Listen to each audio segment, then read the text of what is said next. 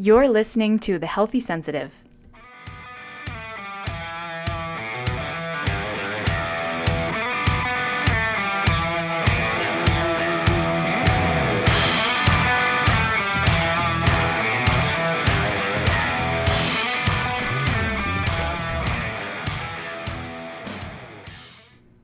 Welcome everyone to The Healthy Sensitive, a podcast for highly sensitive beatniks and creative renegades who are trying to figure out how to live big and stay healthy in the process. I'm Leah Burkhart, and today, in keeping with the broader theme of reframing adversity, I want to talk about the concept of post-traumatic growth, not to be confused with post-traumatic stress. So first, I think I will start with the concept of post-traumatic stress disorder, which is what most people are pretty familiar with. And the idea behind that is after experiencing something traumatic, we can feel echoes or experience echoes of that experience in our lives. Wow, I just used the word experience a lot. As an example, people who have endured violent imagery experiences, so survivors of gun shootings, soldiers coming back from war, people who have survived, near-death experiences. That would be an example. So there's the initial experience that we go through, the gun shooting, the car accident, the sexual assault, whatever might have occurred in our life. And then there's this echo where months later, even years later, our bodies will, unprovoked and unprompted, behave as though that same thing we endured is happening in the present moment. So that is what many people will go to therapy for. It's what many people think of when they imagine what comes after trauma. And it's real. It's very, very difficult. It's also not the only ending. It's not the only experience that people have after having endured trauma. There is this other option called post-traumatic growth. So that is, it's defined as a positive change experienced as a result of the struggle with a major life crisis or traumatic event. Although we coined the term post-traumatic growth, the idea that human beings can be changed by their encounters with life challenges, sometimes in radically positive ways, is not new. The theme is present in ancient spiritual and religious traditions, literature, and philosophy. What is reasonably new is the systemic study of this phenomenon by psychologists, social workers, counselors, and scholars in other traditions of clinical practice and scientific investigation. So that's coming from, a cursory Google search. You'll see these things pop up in multiple websites and web pages, and that's probably the most common. So there's this two-part element to what, the definition. The first being, here's what it is. It's something happens, and it's traumatic, and we grow from it. And it's been discussed for thousands of years, but we're only now really looking at it in a clinical way. And in speaking of, in terms of how long this goes, how far this goes back, you might recall "That which does not kill us makes us stronger." That was written by Friedrich Nietzsche. So the first question I had when I thought about this concept, post-traumatic growth, was, are these folks outliers? Are they special? Because if I don't want to do a podcast and then say, if you want to be one of the 1%, there's nothing wrong with shooting to be one of the 1%, but that just can feel a little bit demoralizing. But it turns out 50 to 70% of those who experience adversity report feeling stronger on the other side of that. That's pretty remarkable. So how do we do that? What does that even really mean? The first thing that came to my mind, and you'll have to remember, I've spoken on this podcast a number of times about different examples that have occurred in my life and different challenges I've gone through, especially as a highly sensitive person who or am an introvert, a highly sensitive person. Lots of things make me uncomfortable. And so it's easier for memories that have imprinted on me to feel like a kind of trauma. And yet, many of those difficult things that I went through helped shape me into the kind of person that could build greater and greater capacity to withstand the next challenge. So one of the things that helped me most with things like anxiety, insomnia, depression, was getting in touch with a man who worked with the philosophy of yoga. And again, the philosophy. So there's 8 arms of yoga. One of them, of course, is the downward-facing dog situation. But another is more of the philosophy. And in the philosophic realm, they use this word called tapas. And the word is not a small plate in a Spanish restaurant, just to be clear. It's a word in Sanskrit. And the meaning is the burning off of impurities. So more simply, tapas could be heat. It's specifically the kind of heat generated by certain yogic practices, or a certain approach to yogic practice, or a certain approach to life. So it can be used as a metaphor, I guess, analogy. You can think of this concept of tapas, this friction. It's friction that's creating heat in our lives, and it burns off that which is unnecessary. And adversity can be seen as a kind of tapas. Anytime especially if we intentionally move through difficult things, our willingness to engage with purpose and intention can burn away our assumptions about how the world should be and how we are. And I think this is really important for highly sensitive people. I find a lot of highly sensitive people, not all, but a number of them, try and hide behind the label. And it's not serving any of us. And what I mean by hiding, I'm not talking about the person who says, you know what, I've had it. I'm going to go off. I've got a little bit of money. I'm going to buy a little bit of land. I'm going to build my little cottage, and just like Walt Whitman, and I'm cool with it. I am happy as a lamb. Thank you very much. And toodles. Because that's not, it could be a kind of hiding, but it's the relationship that the person in question has with that sort of, I'm going to make this happen. I have a sense of independence, and I don't resent the world. I just want to carve my little space in it. That's not what I'm talking about when I talk about hiding. I'm talking about the person who stays in situations that they don't need to be in because they're insisting, oh, but I'm a highly sensitive person, and therefore I can't. I can't get out of this job. I'm a highly sensitive person, and that means that I'm conscientious, and that means I just can't handle change, so I'm not going to. I can't get out of this relationship. I'm a highly sensitive person, and I'm just not strong enough, so I will have to endure. I'm a highly sensitive person, so I can't start my own business. That would be too hard, and it may overwhelm me. I can't go out and become an artist, or write poetry, or have a podcast, or insert whatever thing that you hear the yearning.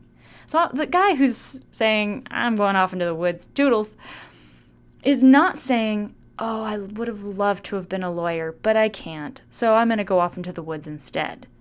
He's saying, I want to go off into the woods, and so I'm going to do it. I'm talking about the one who says, oh, I would love to go off into the woods and create a cabin on my own, but I don't know how to do that, and that's too hard, and I'm a highly sensitive person, so shrug. We can get stuck in our labels, and tapas, that difficult experience, and this is now me telling a story, of course, but in my personal experience, there's that word again, life has a way of teaching us exactly what we need to learn. And if we decide we don't want to learn it, life has a tendency to insist. So if we haven't figured out how to be assertive and communicate effectively, life keeps throwing people at us that force us to learn to be more assertive.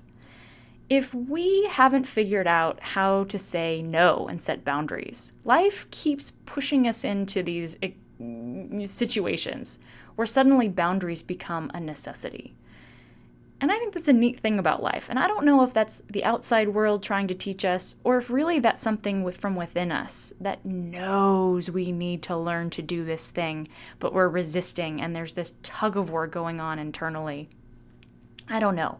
But tapas from yoga is this idea of burning off those false assumptions, burning off impurities. Another way you can think about this, if you don't want to go into the woo-woo arena, is physical fitness.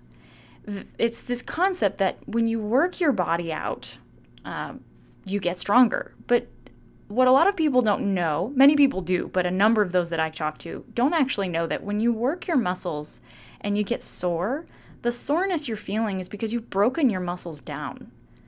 I mean this literally. This is why it hurts. You've broken yourself a little. And then your body, in an effort to repair, creates some inflammation, surrounds the area with fluid, and then goes about the business of repairing it.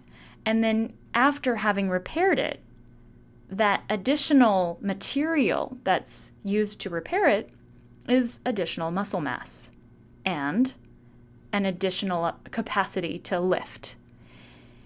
Emotions and intellect, our whole being, can operate in the same way. The things that break us, if we do it right, can indeed make us stronger. But just like with physical fitness, you don't want to go full throttle. A lot of times, especially in our culture, we have this tendency to say, oh, well, get out of your comfort zone and, oh, you name it. If you're not busy growing, you're busy dying. And that they want to push hard and push fast. We like instant gratification in our culture. And that's fine, I guess, but it's not, what's the word I'm looking for? Sustainable.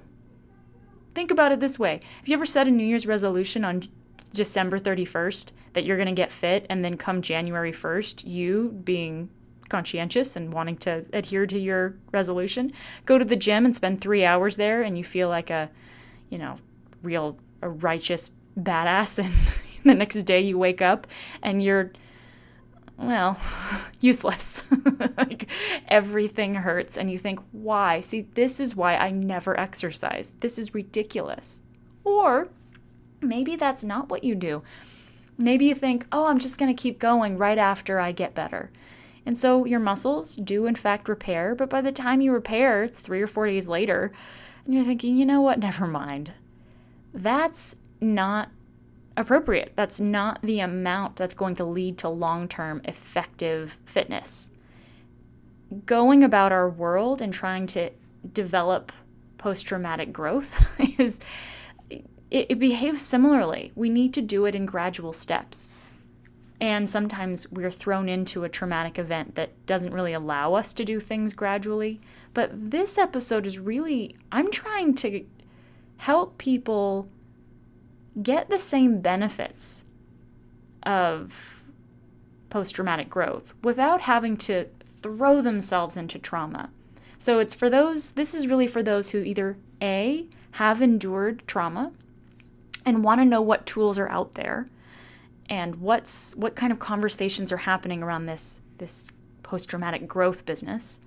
It's also for those who are thinking, I don't know that I've experienced trauma. I mean, I didn't endure war. I did not personally bear witness to a gunfight or a mass shooting, but I am scared all the time. I feel paralyzed in my life right now. I'm in a really tough spot, and I don't know how to move, and I don't know how to get out, and none of the tools I've been using seem to help me. And I feel helpless. I don't know where to go from here. What I want to do is provide tools for those folks too, so that you can use the same principles without having to go through a truly horrific event. So, first, I want to give some examples from my own life, and you'll see what I mean when I talk about these, when I say, these are not mass traumatic events. These were my particular brand of hard. When I was a little girl, my parents, my mom and dad, were very loving, especially loving to me. So there was never any question about how much they loved me. They were also impulsive, fierce. They were whatever the opposite of conflict avoidant is. I don't know if they loved battle, but they were good at it. I do have a more vigilant nervous system. I do not like conflict. And I remember when my mom and my dad would be screaming at each other. And maybe they weren't. Maybe they were just speaking very loudly, but it felt like screaming to my 4 and 5 and 6-year-old being. And I remember crawling into a corner and just crying and screaming and desperate to break the fight up. And it worked. I was the one common denominator that would cause them pause and have them think, perhaps we should stop. But that imprinted something on me. What it imprinted is anger is always bad. Don't ever get angry because anger is destructive. They didn't mean to imprint that on me, but there you have it. I also remember being in the car with them. I was in the back seat and they got into an argument, and it was a really painful one. I won't get into the details of the content of what they were arguing about, but suffice it to say that it led to an accident. And it was terrifying. There was a lot of fear. There was a lot of anger. There was a bit of emotional violence, and that often comes out when fear and anger are involved.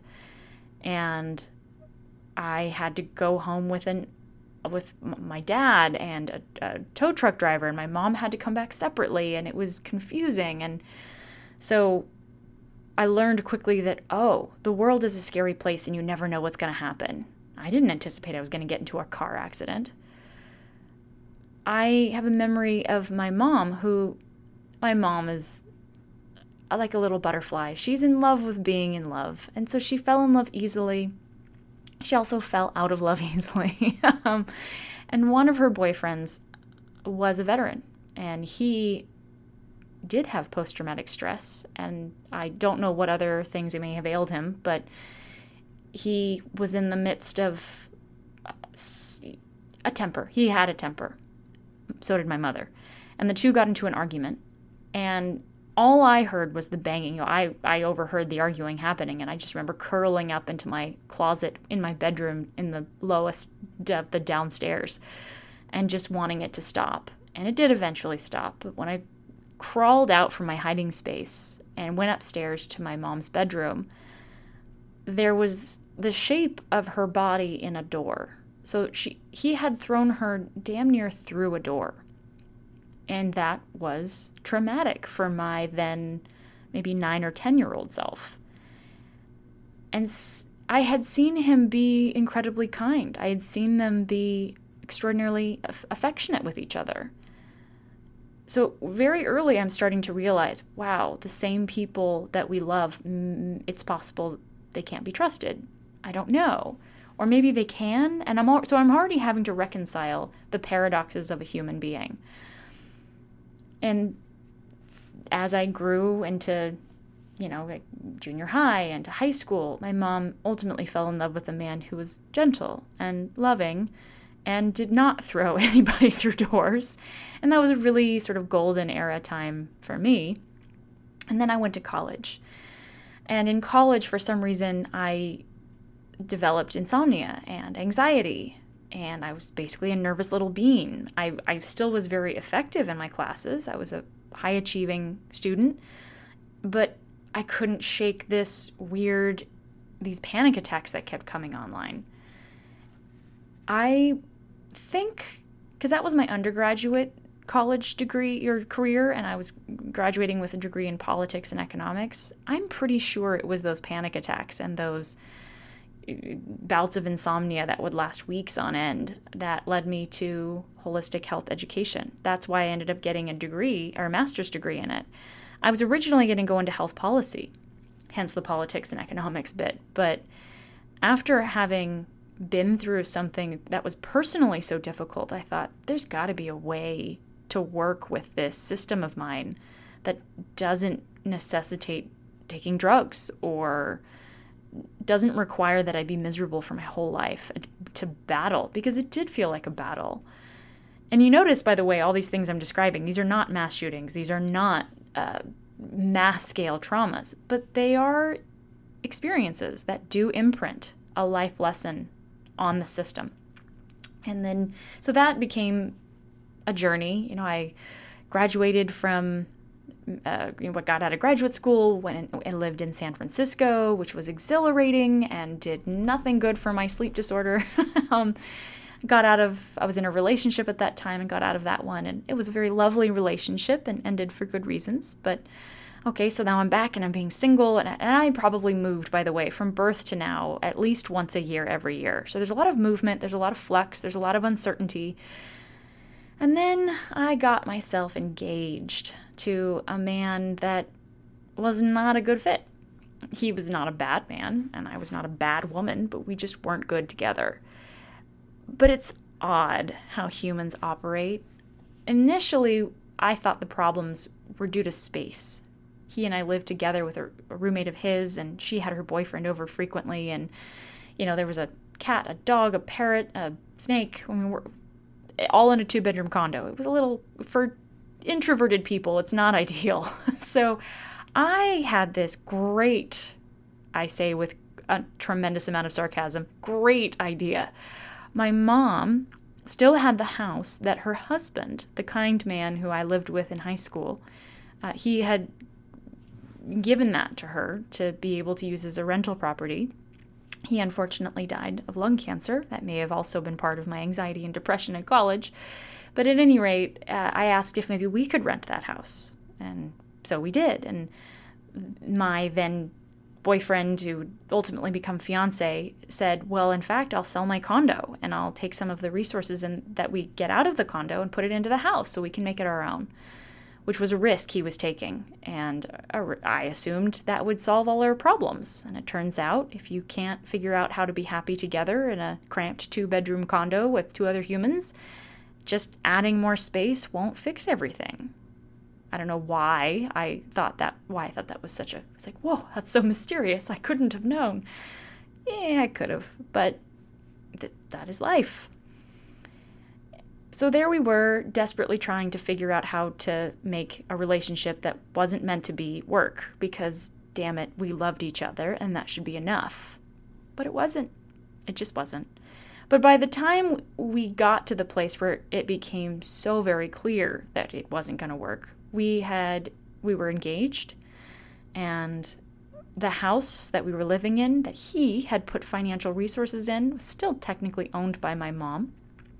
And I didn't have those financial resources to give to him and just say, oh, thanks so much, but here's your money back and now you can be on your way.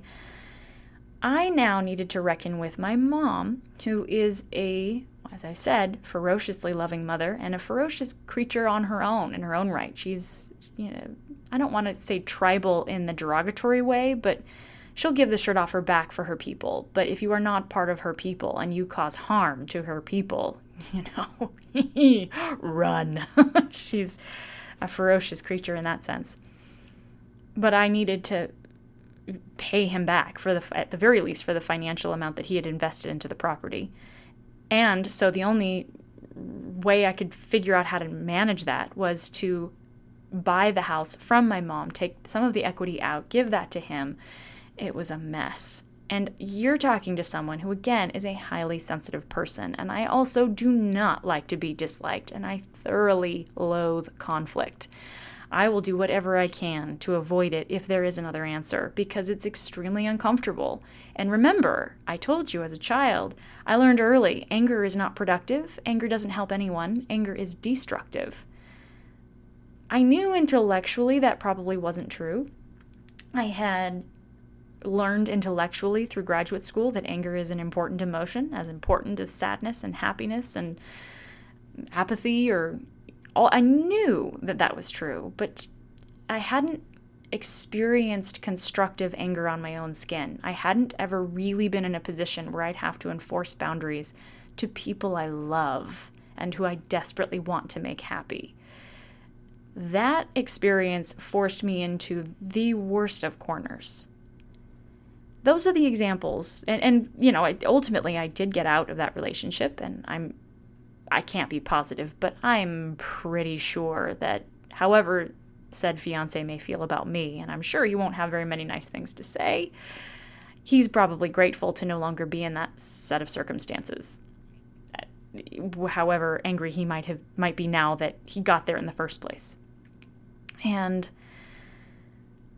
here's what I can say about all of these things that up until this point I'm talking to you, framing each of these experiences being bad. By being able to watch my parents argue in truly destructive ways, and at the same time, watching them both disarm in an effort to help me when I cried loud enough. At a really young age, I didn't just learn that anger can be destructive. That was perhaps the negative takeaway that I had to unlearn. But I also learned that people are complex. A human being, can be vicious and cruel and also life-giving and kind and compassionate. And I kept learning that lesson. I learned that lesson as I moved with my mom, following that oh-so-very classic up, down, over, and out style of living, where 1 minute we'd be living high and 1 minute we'd be living low in a lovely home or living in a bedroom that was housed within a house with a stranger I don't know. All of those things. And so I got to learn that gentlemen or noble people come from everywhere. And sociopaths come from everywhere. You meet villains and heroes in really unexpected places. You meet villains and heroes sometimes in the same room with the same person on the same day. That was a really helpful lesson to learn, because as I grew to adulthood, it's been much easier for me to just let people be who they are. I don't think I could have been able to do that had I not been exposed to such a wide variety of people. That car accident, that really terrified me. It also showed me that, there was a tow truck driver who was gentle and kind when I was in the car with, my dad as well. And it showed me that life can be extremely unexpected and to cherish it, because it can be over in a blink. I was so young, and already I was figuring some of this stuff out, not because I'm especially smart, but because that was life trying to teach me something. Or at least it was something inside of myself desperately trying to learn it. The man who pushed my mom through the door, I got to see what it looks like for a person, and a woman no less, to go to town. Because the reason that argument began was because he had snapped at me. He didn't hurt me physically, but she wasn't feeling well, and I had said to him, "Hey, my mom wants you," because she was closer to me physically in proximity. So she cried for me first, and she was hovered, crunched on a ball. She said, "I need you to get him." I won't say his name, but at any rate. So I call down, I go down to where he is and explain, "Mom needs you."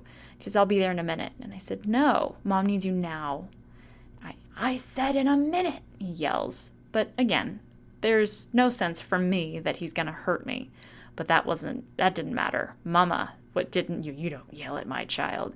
And so that whole battle that ensued, the spark was me. I was in the center of it all. He had said something mean to me, so she was going to defend me. So I learned, even when you're cornered and sick, you can fight. There's some fight in you. I can be that way too. And again, it wasn't something that I learned consciously, but in the back burner there, it's women aren't weak.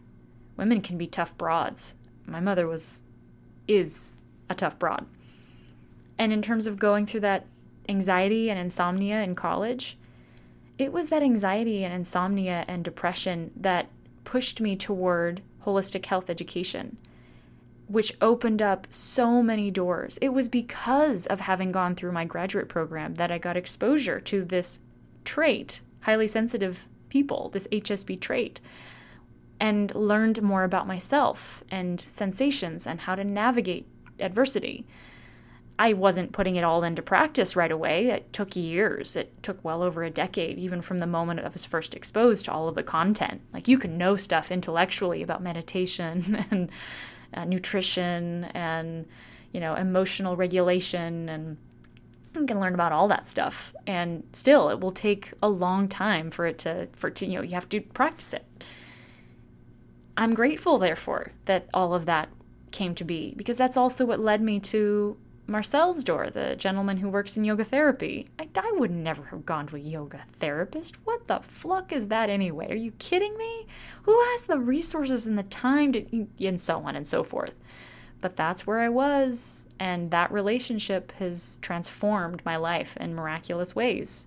Just being able to connect with a human being who can help me to reframe circumstances and challenges in new ways. And, of course, that very difficult relationship, by the time I got to the other side of it, I no longer had any panic attacks. I sleep pretty consistently now because I moved out of that hectic situation. I moved into a more low-key area. I got out of the Bay Area, which is just crazy making. And when things that are hard come up, it's almost like, well, on a scale of 1 to that noise, on a scale of 1 to bad relationship stuck in a house that is owned by my mother and that I have to now play tug of war with 2 bulls, how bad is this? And so far, there hasn't been much that's so terribly bad.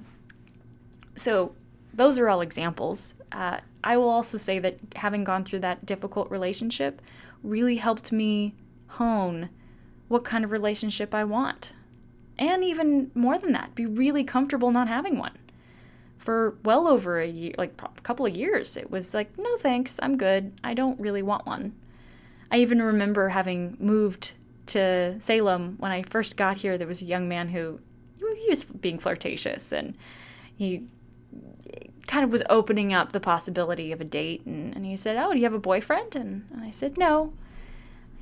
Are you married? And I said, no. He said, a boyfriend? With the eyebrow cocked up. I said, no.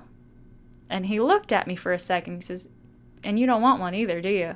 And I said, nope, with a big smile. And I meant it. Not in a, ew, boys are gross, or, oh, I just can't. It was a, I'm tired. I don't wanna. But thanks. Thanks for stroking my ego. That was pretty great. And after enough time of that, I did get to a place where I thought it would be nice to connect with someone. But I got real good in terms of a filter. But I would, nope, I won't tolerate this. I won't tolerate that. I won't tolerate this. And that felt really good, to be able to say no quickly, effectively. And that's what led me to getting in the relationship I'm in now, which of course is not to say, and now we all live happily ever after, we can ride off into the sunset, there's no work or effort involved, all is well. But rather it's, oh, this feels great because this feels like 2 people who are making conscious thoughts about what relationship we want to have. This feels like discernment. This feels like ease. It's easy to be with this person. Oh, how lovely. How great to sit in a space with someone and feel as peaceful as one would if they were alone, and as delighted as one could be through things like infatuation. And he, in his own right, has gone through crazy ups and downs, especially as it relates to his career. Having gone through, he works as a, in I guess a managerial role, but in a blue-collar industry where he's endured or seen really horrific examples of ineffective leadership. And he's worked his way up the ladder more or less by cleaning up other people's messes. And he had the courage in this most recent experience or place that he was working in to say goodbye even before he had another job lined up. Because he said, I think I feel confident enough in my own skills that I can start my own business. And if another position comes up that is a really great fit, I'm open to that as well. That takes courage. And that courage was honed by adversity, by that sense of, I have the resources, mental, financial, physical, to handle whatever life dishes at me. And I can not only take all of what I'm dealing with right now, but I can take it and make it something new. I can create something fabulous from this. Talk about climbing up, using adversity as fuel, rather. It's It's pretty remarkable. So with all of that having been said, the question then becomes, well, okay, great. How do I facilitate this so-called post-traumatic growth? Because for highly sensitive people, I use the acronym, in terms of a set of principles or practices to keep in place and to keep an eye on. I use the acronym STRONGER. So S is for a spiritual practice, or you might call it your something larger. T is for time to recharge, R is relationships, O is an outlet for creativity, N is nourishment, and G is growth, and then E is exercise, R is rest. That G, that growth, is something that I call an exercise. It has to be a part of the picture. There's nothing wrong with saying to highly sensitive people, hey, you're okay, you're not crazy, you can rest now. Absolutely. And once you have rested, get up. I will walk with you. You can handle this. Highly sensitive people are much tougher than they often realize because, well, it's kind of I don't know if I want to say double-edged sword, but on the one hand, highly sensitive people tend to be more affected by trauma. I think I'm really good evidence of that. The experiences I just went through, for many kids, might not even have really gotten on their radar. Or if it did, it wouldn't have affected them perhaps in quite the same pronounced way. I don't know that all kids would have gone through what I did and ended up with anxiety and insomnia and depression. They may have remembered it and thought, well, that was really unpleasant, but it wasn't, it was whatever it was. But I was an HSP, and so all of those things imprinted in a much stronger and more intense fashion. Because, again, when you have a more vigilant nervous system, everything you feel feels more intensely. And so it's more likely to imprint more deeply. And that's part of why I'm saying, the things I just went through were not objectively the most difficult things people can endure, but they were my special version of hard, my particular kind of difficult. And when you're trying to facilitate growth, I'm hoping to help people do this in a way that doesn't force them to go through unnecessary suffering just so they can get that so-called post-traumatic growth. Rather, I want to figure out, well, how can we hack the system? What are tools we might be able to use so that I can increase my capacity even before trauma becomes a part of the equation, and therefore, expand on my ability to navigate challenges preemptively. And beyond that, if one has endured trauma, what are the tools available to us to optimize the chance that we will in fact become a post-traumatic growth story instead of a post-traumatic stress disorder story? And this goes back to, and I've mentioned this a number of times, so Andy Mort, who has a podcast called The Gentle Rebel, highly recommend him. Please go to his podcast. He's fabulous. He spoke about a woman named Beth Blulow, who discussed the capacity zone. So really, where she was coming from is we need to move away from this idea of getting out of our comfort zone and move towards something more like expanding your comfort zone. So much like I talked about with fitness, like physical fitness, instead of just always getting yourself, the no pain, no gain, it's no rest, no best. Yes, you want to gently push at your assumptions. Allow yourself to make a practice of getting uncomfortable, but in a way that you have been a participant in creating. So as an example, if you're terrified of public speaking, it's you going to Toastmasters and saying, I'm going to deliberately put myself in these situations, but in situations that also have some support and have some tools that I can lean on while I get better at dealing with this very challenging thing. And so the pieces that can help us to, instead of, again, get out of your comfort zone, but rather to expand your comfort zone so that the radius of things that you can handle becomes massively larger. These are the tools. One is education. So no matter what terrible set of circumstances you may have had to go through, one aid can be just educating yourself on, are you the only one who's gone through this? What are some examples of other people who have done this? You're not alone. What are classes that might be able, that people offer on this particular thing? what resources are available? So I use the example of being terrified of public speaking and going to Toastmasters, but it could be, getting educated if you're diagnosed with cancer, getting educated about cancer. If it's that you just went through a mass shooting, it's getting educated about, okay, what's going on here? What feeds into this? And so on. So it's getting educated about groups that may be available for yourself to help support you.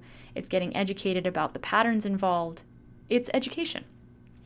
That can be a major tool to use in facilitating post-traumatic growth. However, once again, I talked about how highly sensitive people are more likely to be affected by negative circumstances. The upside, by the way, is that they're much more likely to benefit from these tools that I'm about to go over. And I'm putting a caveat here. Well, you have to use all of them. Here's the thing that I'm really trying to drive home here. Highly sensitive people are more affected by negative circumstances. They are also more likely to rebound. They tend to be more resilient because they're more affected also by positive experiences. So a child who goes through, sees some form of violence is going to be a highly sensitive child that sees violence, will be more affected by it. But give that same child a therapist. That child will benefit more from a therapist than will a non-sensitive child. So not only is it true that, yes, highly sensitive people who have to go through something difficult will be more affected by it, but if you educate them, they're also going to be more likely to sink deeply into all of that which you give them. They will benefit more from education. Here's the catch with the education bit, though. That's not enough. If we could simply educate ourselves out of circumstances, Google would have solved everything. And this is a part, there's a number of highly sensitive people that I know who will tell me all about their problems with painstaking detail.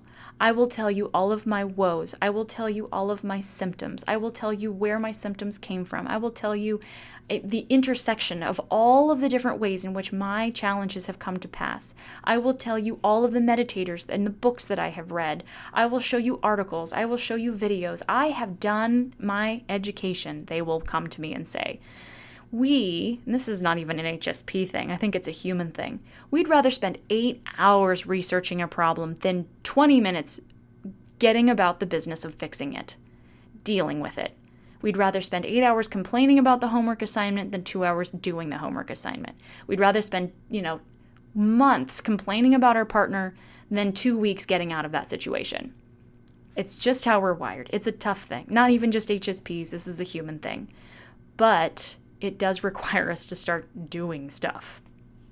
Just wanted to make sure that was clear. Okay, so the next piece, there's the education is one. The next one is emotional regulation. Emotional regulation I've talked about quite a bit, but that's now in the realms of meditation. When you're educating yourself through people's work like Lisa Feldman Barrett, who says, hey, emotions are not actually real. We made them up. They're concepts. It's really a sensation that we create stories about. Okay, so emotional regulation is about accepting all sensations as they are. Rather than trying to block out whatever emotions may come up, it's about inviting them in. It's not about feeling good all the time. It's about feeling everything without judgment. The next one is disclosure. Having someone that you can talk through your challenges with. There's a ton of research on the power of connection and of just being able to complain to someone for a minute. Having a therapist, especially someone who's trained in the art of being able to hold a space for whatever it is you're disclosing, somewhere that's safe. The next is narrative development. It's being able to take the content of your story and reframe it such that you are the hero. And then finally, there's service. So if what you're looking for is a way to take your trauma and sort of like taking coal and turning it to a diamond, if you're trying to take your trauma and turn it into potential for growth, it's education, emotional regulation, disclosure, narrative development, and service.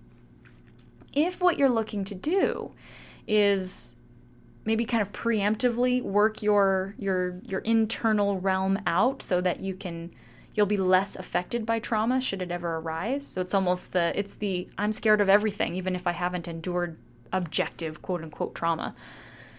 Okay, great, that all of those rules still apply. What are the things that have been challenging for you so far? And how did you benefit from it? How did that help teach you something valuable? I have heard from some who said to me, yeah, I went through a really tough thing and I don't see any value in it. It was awful. That's now right back in the area of, again, are you sure? Are you sure it's not the case that you are stronger now than before? Are you sure you are not, in fact, the hero of your story? So I would gently challenge folks in that realm. For those, though, who are trying to work out this muscle in a discerning way and make it a practice, again, a practice of growth, what I often say is, okay, so you want to create a workout from it. Toastmasters was an excellent example. It's like, get comfortable being uncomfortable. And then make sure that you don't burn yourself out. So if it's being around other people that you don't like, maybe go to one meetup and then and just allow yourself to sit back and listen, observe. There, you did it. You practiced. And what you start to do is gradually increase your capacity for being in the room with other people and chit-chatting. If it's that you're afraid to trust other people again, okay, so who is one person that you already trust? And maybe spend more time with them and use that as a blueprint for how to then go about the business of meeting maybe one other person that you could explore creating a connection with. So it's, when I say making it a practice, and I talk about the whole capacity zone, it's you don't have to do this in a way where you push hard and fast. It can be something you do gently and over time. If you're willing to do this work, the kind of benefits that you can look forward to, and this is what those folks who have managed to cultivate post-traumatic growth, they talk about having a personal sense of strength. So much like I described in my experience in that relationship I had to get out of, I feel so much stronger. There's a sense that, well, I got through that, I can get through anything. Not because it's objectively that difficult, but because it was my special brand of hard. So in a similar vein, if you're terrified of heights and you decide to start doing indoor rock climbing, that's your personal brand of hard. And while it might not seem like a big deal to go to Toastmasters or to go to a indoor rock climbing ring, it's a big deal because you're getting comfortable being uncomfortable. And that has a tendency to ripple out into other aspects of our lives. I used to think I couldn't handle traveling and, being able to sleep in new places. It turns out once I cultivated a better meditation practice and I figured out better sleep hygiene practices and I figured out how to sort of accept when I can't sleep and just surrender to what is, suddenly I can travel anywhere. And if I don't sleep well, it's not the end of the world.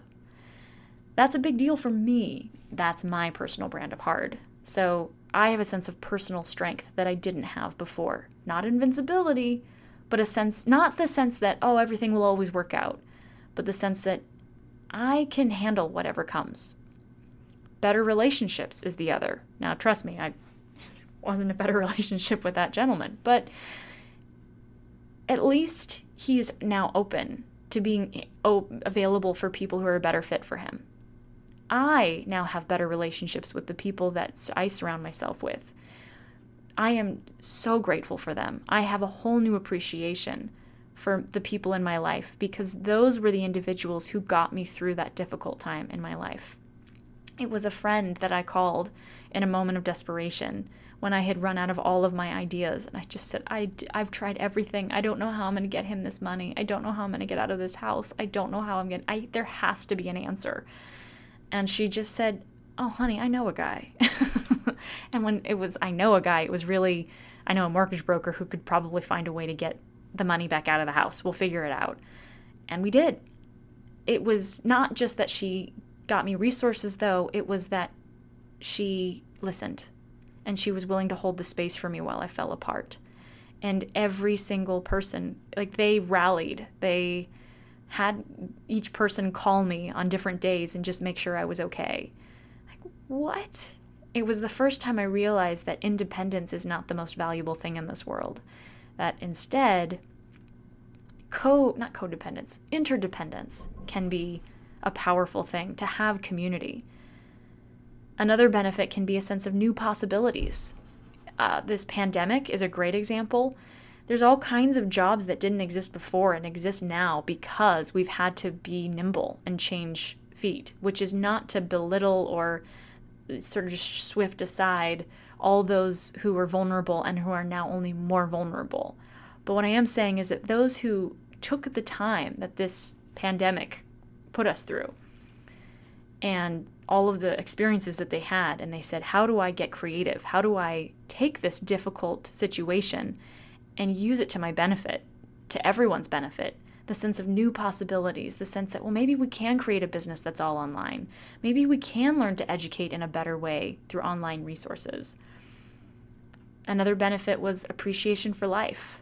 A sense that, wow, before the accident, I was happy to be alive, I guess, but now I am so grateful. And finally, spiritual growth. A sense that I'm much more connected with larger forces in this world, in this universe. So again, I want to bring this back to HSPs. We're more affected by trauma, but we're also more likely to benefit from therapy. We're more easily hurt, but we also heal more quickly. We have a lot of practice being uncomfortable. These are the things that we've got going for us. And this is part of why, think about how HSPs are made up. If you think about education, HSPs love to think deeply about stuff. We would totally benefit from education. Emotional regulation. Because we are more emotionally sensitive, meaning we are more sensitive to all sensations, we also benefit more from emotional regulation. Disclosure, we tend to connect with other people more easily because we're picking up on subtlety in other humans much more easily than the average. Narrative development, changing our story helps us disproportionately. It's amazing to watch when a person who's identified as being highly sensitive starts to see it as a potential strength, or at the very least just neutral. And they go, oh, you mean I'm not crazy? This isn't a problem? This can just be a thing? Yeah. And it's amazing how quick the changes can occur. And finally, service. HSPs tend to be built for service. They have a very low threshold of capacity for working in jobs that seem meaningless. They want to feel like their lives have purpose and meaning.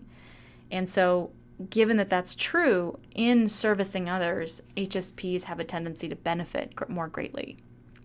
So, I say all of this with the hope that you're walking away with maybe some tools, some tricks that you can explore and experiment with. If you have questions, though, so if you're going through something really traumatic and difficult and these tools just didn't really seem to scratch the surface for you, you can reach out to me, leah@thehealthysensitive.com, or you can go to my website, www.thehealthysensitive.com, and contact me through there. You can also join the community. There's a number of things you can do, but if I can't help you, there are resources available. So there's therapists one in particular I know that works specifically with HSPs. So if I can't help, I can at the very least find someone who may be able to partner with you and help. And if you just have questions about the tools, because remember, I'm a health and wellness coach, so my arena is in helping people use tools to increase their capacity. That now brings me back to, as I've mentioned before, if you go to my website, thehealthysensitive.com, and you want to join the community, I have classes, you can download it and you can have an app on your phone, you can connect with other highly sensitive people. So if you're looking for ways to gently expand on your capacity with the support of other HSPs, I would love, love, love to have you. And if you're not really sure, just so you're aware, the community that I've got going, it does have a paywall. So it's $10 a month. However, if you cannot afford it, if these are trying times, so if that is too much to pay each month, please send me an email and just let me know. So that's Leah, Leah, at thehealthysensitive.com. And if you let me know that that you just can't afford it, I will send you a link so that you can have free access to the community. So I don't want money to be the reason that you can't connect with people who may be able to help and support you in pulling these together. And really, because these are crazy times we just got through that we're still moving through right now. And it can be nice to have other people around who can look at you and say, yeah, man, I felt that too. It's been rough. And it can be nice to, when using tools like education or regulation, disclosure, new story development or service, to have some support, whether it's through a facilitator, which is what I do, or really just having other people to do it with. So if you have any questions, reach out to me. Otherwise, I am so delighted that you shared your time with me today. Damn near an hour. So thanks for hanging in there with me, folks. I will look forward to checking in with you again next week.